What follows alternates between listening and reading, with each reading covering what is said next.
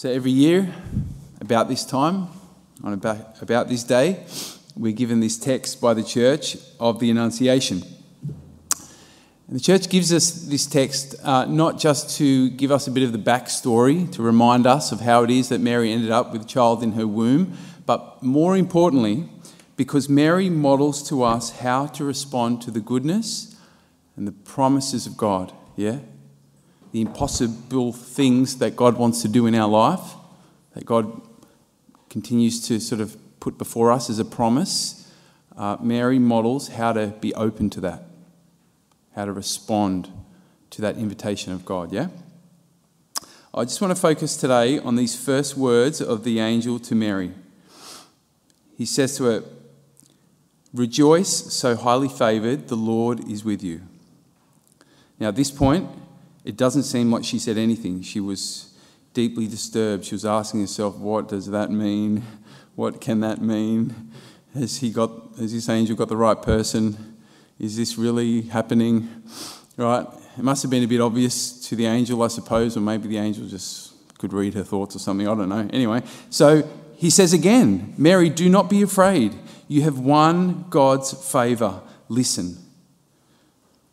The first thing the angel does is stress to Mary her goodness, that she is loved, that she is favoured.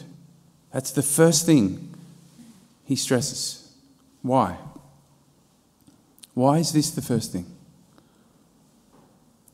Well, it seems to me that unless we have accepted who God says we are, unless we've captured something of our goodness, of how God sees us, then it's very hard for us to open up to anything more that God wants to give us. Very hard to open up to his promises, to the impossible thing that he wants to do in our life. Yeah? First and foremost, we need to recognise who we really are in God.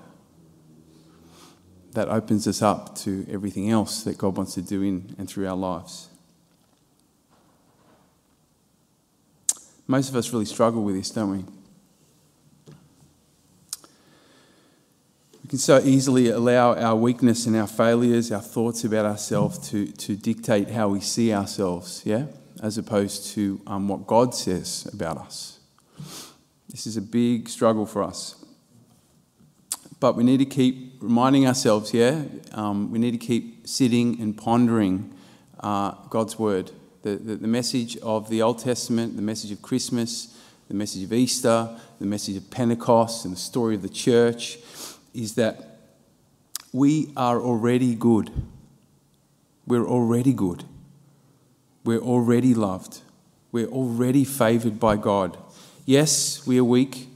Yes, we fail. Yes, we're human. Yes, we're hurt. But we are also created in God's image and God loves us.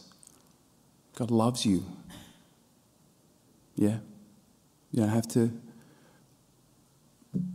jump through hoops for that. He already loves you. Yes, there was some work that God needed to do for us to clear the path so that we could find our way back into the fullness of our life, into a life of wholeness and union with God, but we're already loved. So as we prepare for Christmas these last few days, perhaps this could be a little point of reflection for you, just to enable you to be more open to whatever message that God, whatever the impossible is that God wants to do in your life and may want to reveal to you at Christmas, so that you'd be more open to that. Maybe you could ponder these words of the angel over these next few days. Yes, I am good. I'm loved. I'm favoured, not because of anything I've done, but because I'm created in God's image, and God is relentlessly loving. He can't help but love me. Just maybe pray for a grace to really accept that more deeply, so that you can be more docile, more available, more ready for whatever God wants to speak to you. This beautiful celebration of Christmas.